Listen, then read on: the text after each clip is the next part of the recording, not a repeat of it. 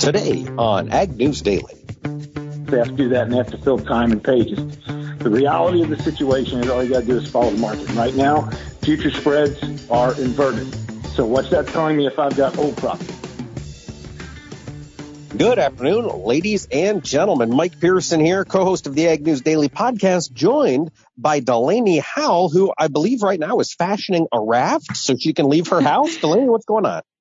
Yeah, I might have to fashion a raft, or somebody's going to have to come, pull me out in their kayak or something. So central Iowa, northeast central Iowa, so Tama County, Marshall, Blackhawk counties have all been getting a ton of rain since Friday. I don't want to speak for everybody, but in our part of the country or our part of the state, we've probably gotten 5 to 7 inches since Friday, and now have cornfields that look more like lakes than cornfields. And our gravel road is probably about half flooded over last I checked, about 12:30. So.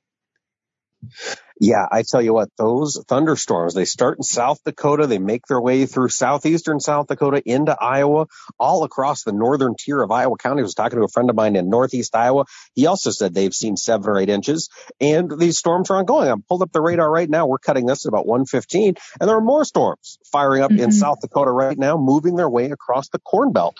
We're seeing this weather definitely take some of the weather market talk out of the corn market. Corn is a little bit lower today, which we'll get to because it is hashtag Market Monday. But we've also got on the podcast Ms. Ashton Carr. Ashton, are you wet down in Texas? No, I don't want to brag to you guys, but it is pretty beautiful down here. It hasn't really been too hot, though I do believe we're going to get into triple digits this week. But it is very beautiful down here. We've got that nice warm breeze, but I got to say we could use some of that rain down here. Absolutely. I've heard that from a bunch of folks down there in the Southern Plains. Every day I get to do a little radio show. Well, not too far from you in Dimmitt, Texas, actually. And they've been talking about the dryness and the heat and the hot winds that have been going on down there. It is a tale of two countries for sure when it comes to moisture. Oh, absolutely. But Delaney, we better talk to you before you have to float away. What headlines are you watching today? Well, this is very timely, but speaking of water, we've got some updates on the Navigable Waters Protection Rule, or the waters of the U.S. We saw federal judges declined to block implementation of the Trump administration's WOTUS rule, which will allow it to go into effect today as scheduled, replacing the Obama-era WOTUS. So good news there for agriculture.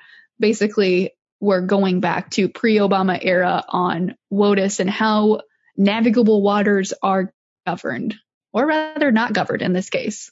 Right. So this is the rule that officially kind of rolls back a lot of the onerous restrictions that were put on place in that initial WOTUS. This one has been pretty well celebrated by most industry stakeholder groups, hasn't it? It has, yeah. So this was kind of a last-ditch effort to stop it from going into place. It obviously didn't do anything, and it was I think a San Francisco court that put some sort of fuss up about having it go back to pre-Obama era. Gotcha. Well, I've got a story. We're still talking coronavirus. We're going to be talking coronavirus for a long time, I'm afraid. But it was announced yesterday, I should say on Sunday, that China has suspended imports of poultry products from a plant here in the U.S. owned by Tyson down in Arkansas. This is a poultry plant, and they had been shipping poultry over to China. However, that plant had a COVID outbreak, and China has said they will no longer accept imports from that single plant. However, this announcement has really rocked the pork market because this shows that China is appearing at least to crack down on meat shipments. We talked about this last week. They said they were going to ramp up testing at their ports. Now looks like they're looking out to see where outbreaks are happening and then suspending imports from those particular plants. We know the United States, well, every place, has had trouble keeping coronavirus out of packing facilities. So now the concern is, if a pork packing plant has an outbreak, even if none of the even if none of the COVID survives a journey over to China and gets tested positive, just because it has an outbreak, China may be willing to suspend imports from that particular facility. And Chinese pork purchases have really kind of kept that market afloat here the past several weeks. So we'll be watching this very closely to see what happens going forward. Do we know for sure? I mean, I know they've put out a lot of guidance and then changing things about surface contact and transmission, but can food transmit COVID-19?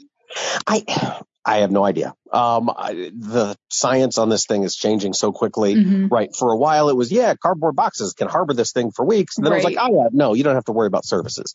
I did hear the University of Minnesota's, they've got an immunology or infectious diseases lab up there, and their chief was on the radio last week. And he said that personally in his daily life, he's not at all concerned about surfaces. He said he's concerned about people coughing on him and that sort of thing. So my gut tells me that actually shipping this virus to China isn't very likely, but it sounds like the Chinese aren't going to take any chances. Okay, that makes sense. Yeah, I just looked up on the CDC website, and they say that there's no evidence to suggest that handling food or consuming food is associated with COVID-19. They're more concerned, like Mike said, with person to person through respiratory droplets when they cough, sneeze, or anything like that. Gotcha. So the challenge with meatpacking plants has nothing to do with the food. It's just the fact it's a lot of people working in close quarters. Exactly. Well, actually, if you don't mind, ladies, I've got one other news story that kind of ties all of this together. And this is down out of Brazil. I've talked quite a bit about COVID issues spreading in Brazil and how the Brazilian government has been a lot more lax in its response to COVID than governments here in the U.S. or in individual states. But the government of Brazil on Friday published new guidelines for meat packers because they continue to see these spikes at plants. Basically, the package of measures is one measure, and it's workers have to stay 1 meter apart, which in, the God's distance is a little over a foot, or a little over a yard or 3 feet apart. And that's basically what they're doing. So the labor movement in Brazil is frustrated. They say this does not go far enough. The ministry is not requiring any kind of testing. And basically, this is it. So this is how Brazil is choosing to address this issue in their meatpacking plants. So if China is serious about suspending imports from facilities that have outbreaks, I've got to imagine Brazil will see some import suspensions as well. Well, and speaking of Brazil, taking things across the world here, the United States and Brazil have lodged separate protests or complaints with Thailand, of all countries, over Thailand's recent ban on 2 farm chemicals. Chlorpyrifos is one of them, and I'm trying to find the other one. I believe it was paraquat. Does that sound right? That is a chemical. Okay, that is the other one then. So essentially, as of June 1, Thailand has decided to ban these 2 pesticides, which could impact U.S. and Brazilian exports of wheat and soy. And, you wouldn't think Thailand is a big market, but they account for about $1 billion worth of wheat and soy imports worldwide a year. So I just saw that headline and I have not dug into it. So Delaney, I'm turning to you for the expertise. It sounds like in what you just reported that Thailand is not just banning the use of the chemical in Thailand. They're banning the importation of crops that have been treated with these 2? Correct. Yes. Gotcha. Okay. So it's a pending, I guess you could say it's a pending ban, because they're taking comments up until July 18th. But it makes it sound like as of June 1, that's kind of the end of the line here. And they're at least temporarily halting any sort of crops that have had those chemicals used on them. Gotcha. All right. Well, Ashton, what other stories are you keeping an eye on today? So I know it is a couple of months away, but the USDA Farm Service Agency has said that the safety net sign up for 2021 dairy margin coverage will begin on October 12th and run through December 11th of this year. So I know October seems like a lifetime away, but FSA Administrator Richard Fordyce said that if we've learned anything in the past 6 months, it's to expect the unexpected. And I definitely think that he is correct. So there's no telling what the dairy market is going to look like in 2020, especially with COVID-19 and that domino effect.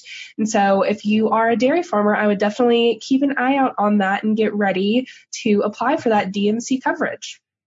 Absolutely. We never know what is going to come. In fact, I'm glad you brought that up. We probably won't get a chance to discuss dairy during the Market Monday conversation we have coming up in just a second, but Class 3 milk futures in the deferred months up over $1 today, the biggest single one-day move I've seen since I've been watching the markets. With that segue complete, Delaney, do you have any other news or should we jump into the markets? Let's do it. All right, folks, our markets are brought to us by our friends at agmarket.net. For risk management and protection, visit their website. It's right there in their name at agmarket.net. We've got mixed trade in the grains today. Corn lower, beans mixed, wheat higher as the U.S. dollar weakened further. Taking a look at the corn market, July down 4 1/4 at 328 1/4. December down 3 3/4. Finished the day at 341 1/2. Over in soybeans, July up 1/4 cent at 876 3/4, while the November new crop was down 1 1/4 to finish at 879 1/2. Over in the wheat market, July Chicago wheat up 2 3/4 cents at 484 even. December up 2 1/2 to finish the day at 496 3/4. Looking at the livestock markets, we do have some of that concern about Chinese meat imports weighing on the market, in addition to this ongoing spike in coronavirus cases, causing some demand concern. Plus, Friday was the cattle on feed report. Apologies for not getting to it. We saw 11.7 million head in feedlots. That is down slightly from the May number. However, it is the second largest head count in feedlots since the report was started in 1996. That is definitely going to weigh on prices, and it did today. The August contract, live cattle down 27.5 cents at 95.1250. The October also down 27.5 at 98.5750. Feeder cattle down a little bit more. The August off 80 cents at 131.75. September down 80 as well, closed at 133.0750. And lean hogs bearing the brunt of that Chinese fear. July contract down $1.62.5 at 46.8250. The August down $1.70 to close at 51.10. And the dairy market, like a rocket ship today, our friend Naomi Bloom reported that the cheese market is still carrying Class 3 milk. And it was carrying a lot of water today. June Class 3 milk up a penny at $21 even. The July up $1.02 to close at $22.20. Holy cow. That is an update at the markets. Now let's have a great conversation with our good friend, Darren Newsom.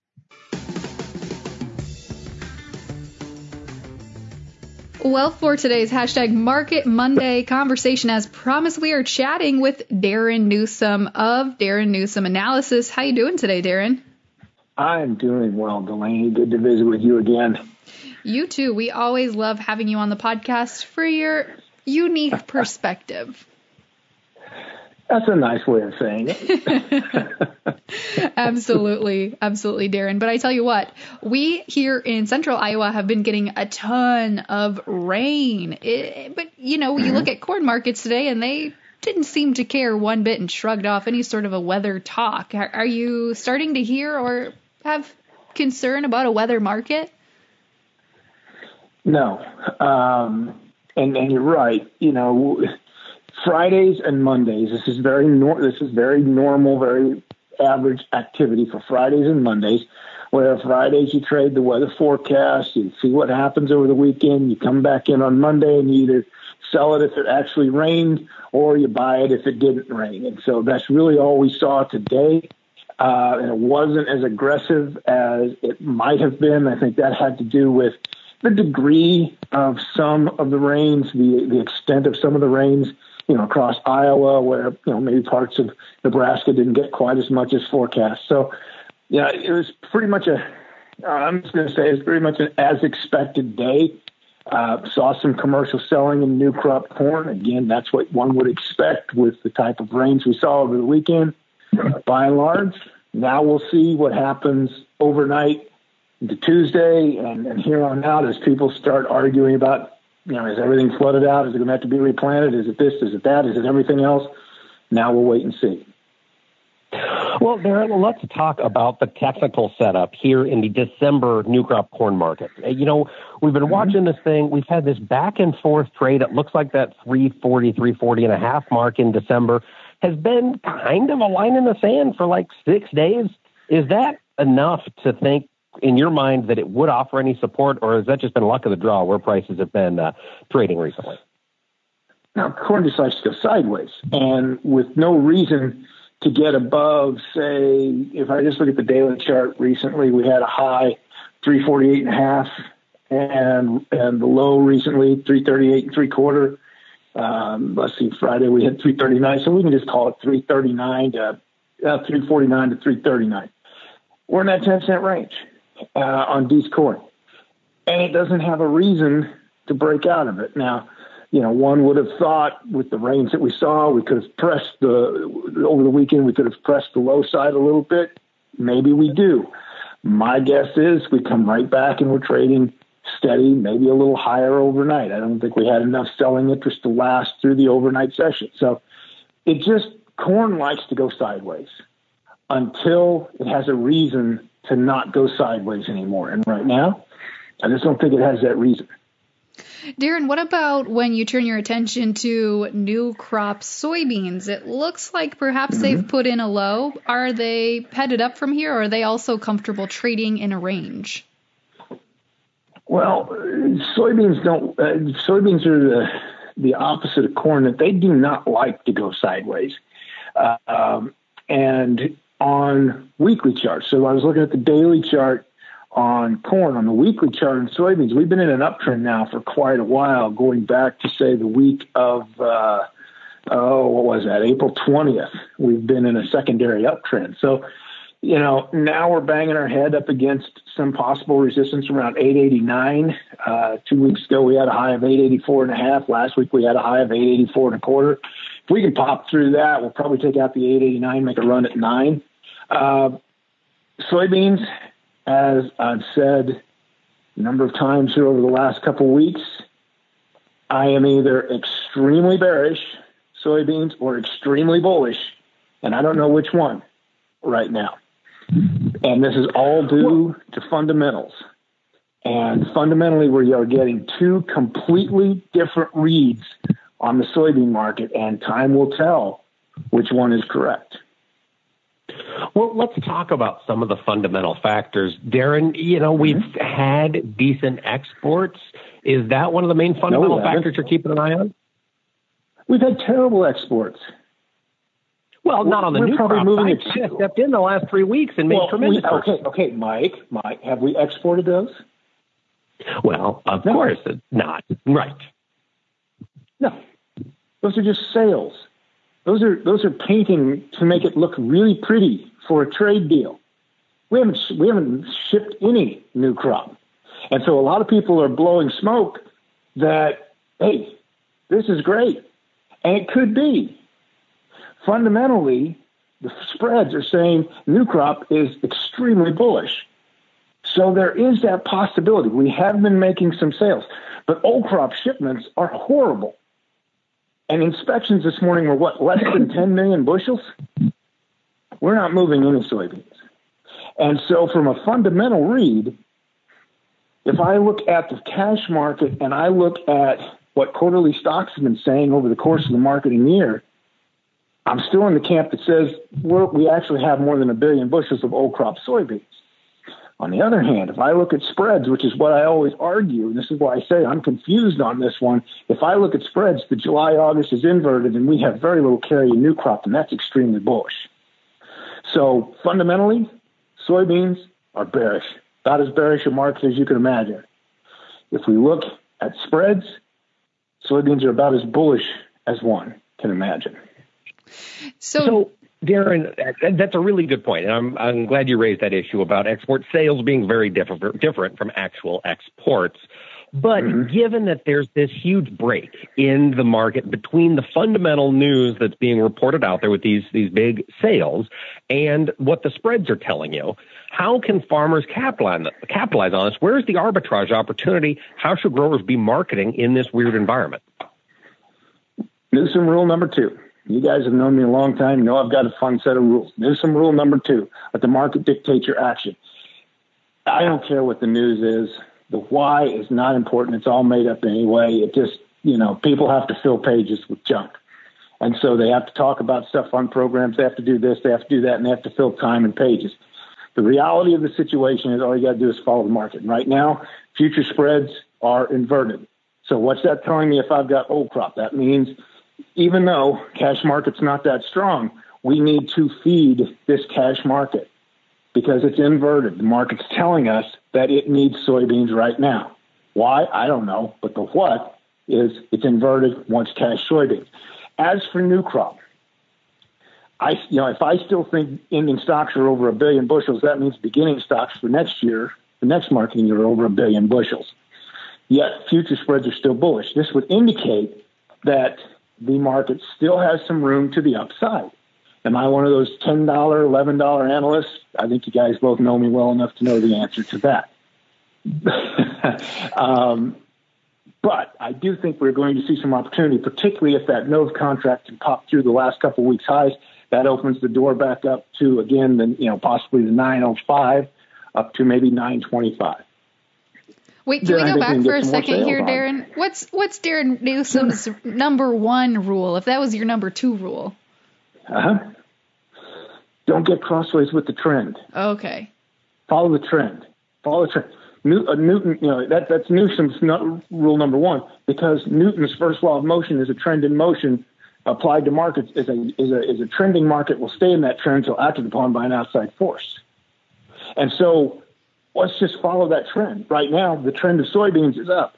Future spreads are bullish. So the market's telling us, we've got a more bullish supply and demand situation. We've got an inverted future spread. We need to sell some cash into this, and we need to keep feeding this market. Rules 1 and 2. What's the trend then when we look to the Chicago wheat pits, Darren? Pretty ugly because it's just that time of year. But if we look at Chicago and we look at the July contract, we pull that up. Interesting move today in that it's been in a downtrend. We've been in a secondary downtrend. Again, Goldilocks principle, I look at weekly charts. So looking at the weekly chart, we've been in a secondary downtrend since, say, January. Last week, we hit a new low on July, Chicago, 476, which stabilized to start this week. And we're in position to put some bullish technical signals in here that would indicate secondary trends getting ready to go up. It'd be a contra-seasonal move because seasonally, winter wheat tends to lose 18% from the first part of July through the end of August. Just a horrible time frame. So if we can get something bullish going on here, it would be completely contra-seasonal. Darren, I know you don't like to talk fundamentals, but we also know that you have I love to talk real fundamentals. Well, okay. I don't like to talk made-up fundamentals. That's fair. You've got a deep set of tentacles into wheat country. What's your read on harvest and how that's progressing in winter wheat country so far? It was doing really well until the last few days, and the ironic thing is, the wheat was coming along, it was maturing.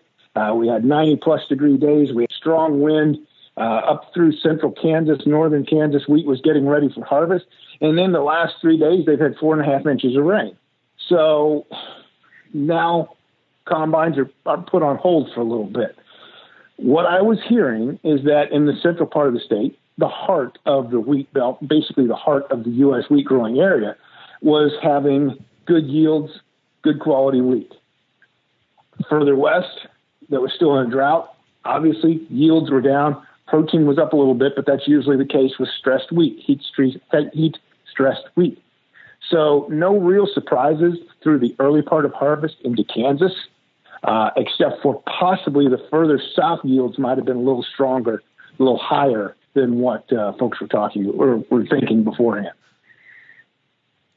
Darren, what about the milk markets? I know that's probably not one you keep a close eye on, but today's moves were pretty impressive, and I feel like we just have to at least mention it and see if there was anything you were watching today.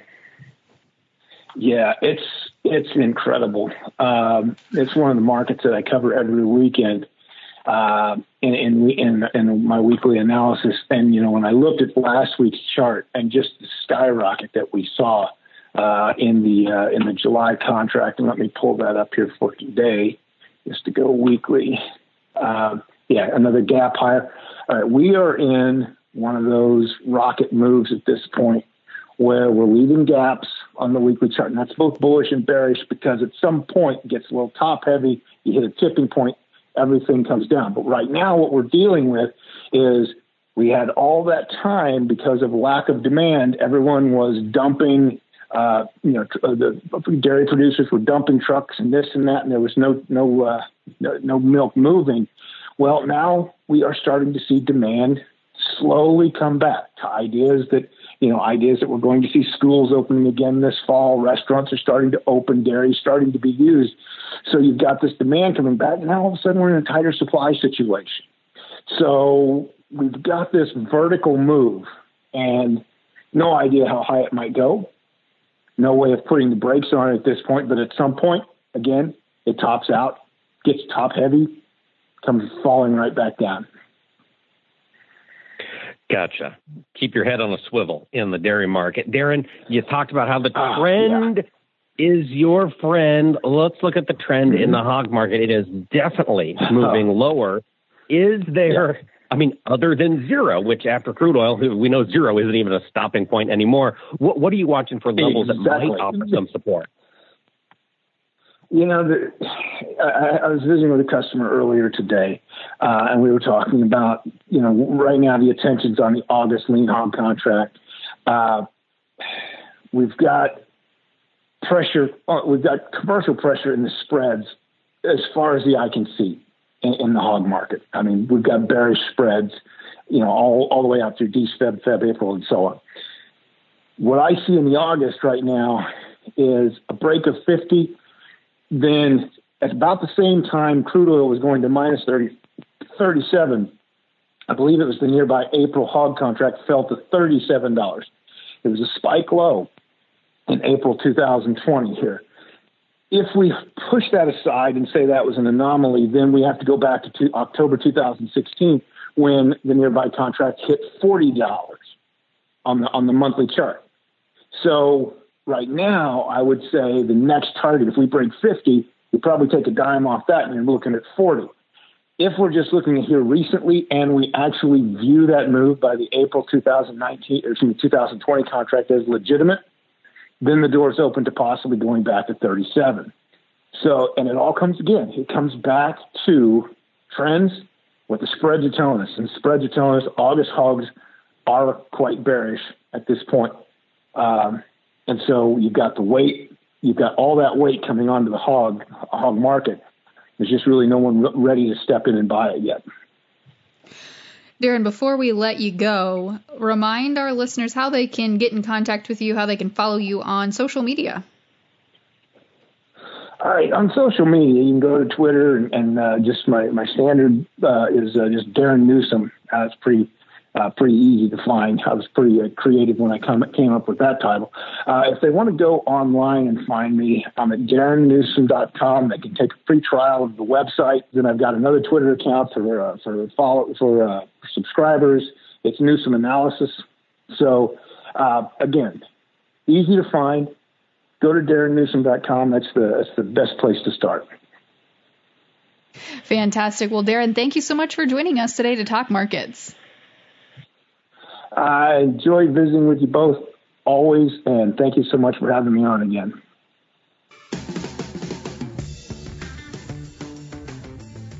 Well, again, a big thank you there to Darren Newsom for chatting markets with us today. We are always chatting about lots of interesting things, not just commodity markets on the Ag News Daily podcast. So be sure to check out all of our past episodes at agnewsdaily.com. Absolutely. And visit us on social media. Check in with Ashton anytime. Find us on Facebook, Instagram, and Twitter at Ag News Daily. With that, Ashton, should we let the people go? Let's let them go.